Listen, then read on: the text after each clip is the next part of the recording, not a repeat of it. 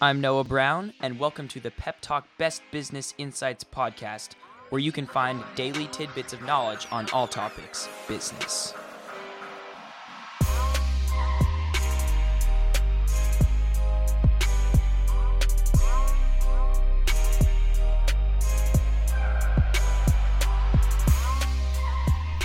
On today's episode, we hear from Stephen Gates on High Resolution. Stephen is a self-proclaimed crazy guy. He has been managing Fortune 500 brands for over 20 years, and at each company he aims to innovate the customer's digital experience.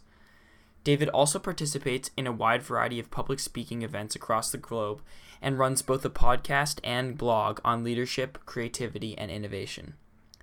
If you enjoy this episode and for more content, see the link in the description to subscribe to High Resolution on iTunes.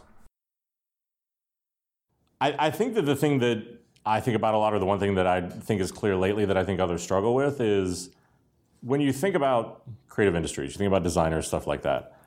I honestly feel like we're in a time right now where we have an opportunity to influence businesses, to influence products in a way that I don't think creatives have seen since like the Industrial Revolution. And I think the challenge is that we're blowing it. Because I think that there's a little bit of just, even in the question that you asked about when people think about our contribution in the industry as design, I'd look at it a little bit differently. Because I think that for me, whether you're at an agency, whether you're increasingly at an in-house team like me or something like that, the contribution that companies want is creativity. Because there's such an increased demand on how do they separate themselves? How do they do things differently? How do they do things better? And a lot of that's creativity, and I think that's what they want, is they want somebody who can come in and show them, how do I have better ideas, and then how do I get those ideas out the door in a way that people still care about? Because that's the struggle, is so many times it gets this kind of like watered down, neutered down sort of a thing. So I look at that and say, look, our focus should be creativity. Our focus should be on business, to move the needle, to take advantage of the seat at the table that we've got that we haven't had in decades. But the problem is if we just focus on design, for me, creativity is problem solving. Design is then the visual expression of that solution. So design is almost a byproduct.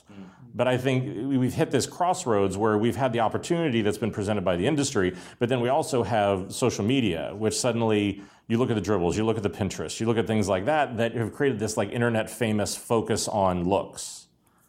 I would love to spend my time with no tech constraints, with no budget constraints, and just design stuff that's pretty. Yeah. We have to answer for more than just pretty. And I think that's the thing, is that there are so many people that just do the design that don't understand the business piece, that don't understand things like that. And I think that's the place where you can have that real impact. And I think people are just starting to understand that. But I think as an industry, then we struggle because we don't necessarily have the leadership constructs in place for how do you teach people how to do that. So you mentioned, I listen to your podcast, the Crazy One podcast, and you have an entire episode on creativity as a blue-collar profession. Yes. And I found that fascinating. I think that was the first time I'd heard it expressed that way. Can you talk a little bit about what you've got an entire hour of it. No, I do. I can give you the Cliff Notes version. No, I think as a reaction to this want for leadership and stuff like that, and apparently because I have an allergy to free time, I started the podcast. And I think that one of the things for me was that I grew up in Pittsburgh during the collapse of the steel mills. So I really grew up around what were a lot of kind of like blue class, working class people. Yeah. And as I've gone on in my career, I had one distinct advantage, that my dad was a creative director, so I've been a paid designer since I was 12. Nice. What that taught me, or what that let me see, was an industry from the time whenever it was like doing paste-up keys and cutting Rubylith and a whole bunch of stuff that people are going to have to Google to figure out what it is.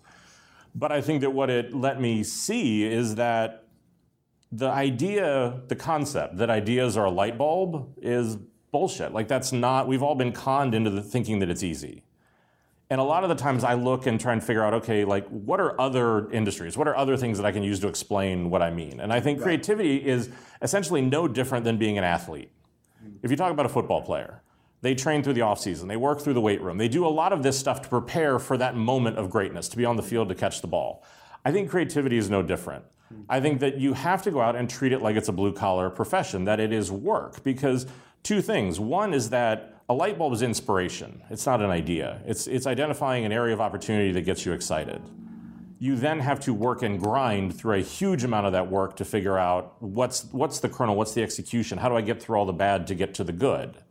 And again, I think this is where a lot of that instant gratification kind of generation suffers with this, because they just want to do it once and be done. So I think there's that issue with it. But I think there's also really treating it like a blue-collar profession, because I think if you want to find great ideas, if you want to find breakthrough ideas, you have to find the opportunities and the moments in which those can live. Right? Because if you're an athlete, you don't just show up on the field on game day and say, okay, great, now I'm going to be athletic. Hope for the best, right. Right. No, creative is no different. That if you're working in a particular industry, if you're working for a client, it's going out and living that industry. It's living whatever that is, so that you can say, hey, look, there's consumers are doing a workaround there. There's something missing there. That was harder than it should be. To identify these areas of opportunity, then I can then go back and put in the time against to be able to have ideas there. If you enjoyed this episode, remember to subscribe to High Resolution on iTunes. And that's all for today, Pep Talk Nation. Be sure to listen in tomorrow for more quality business insights.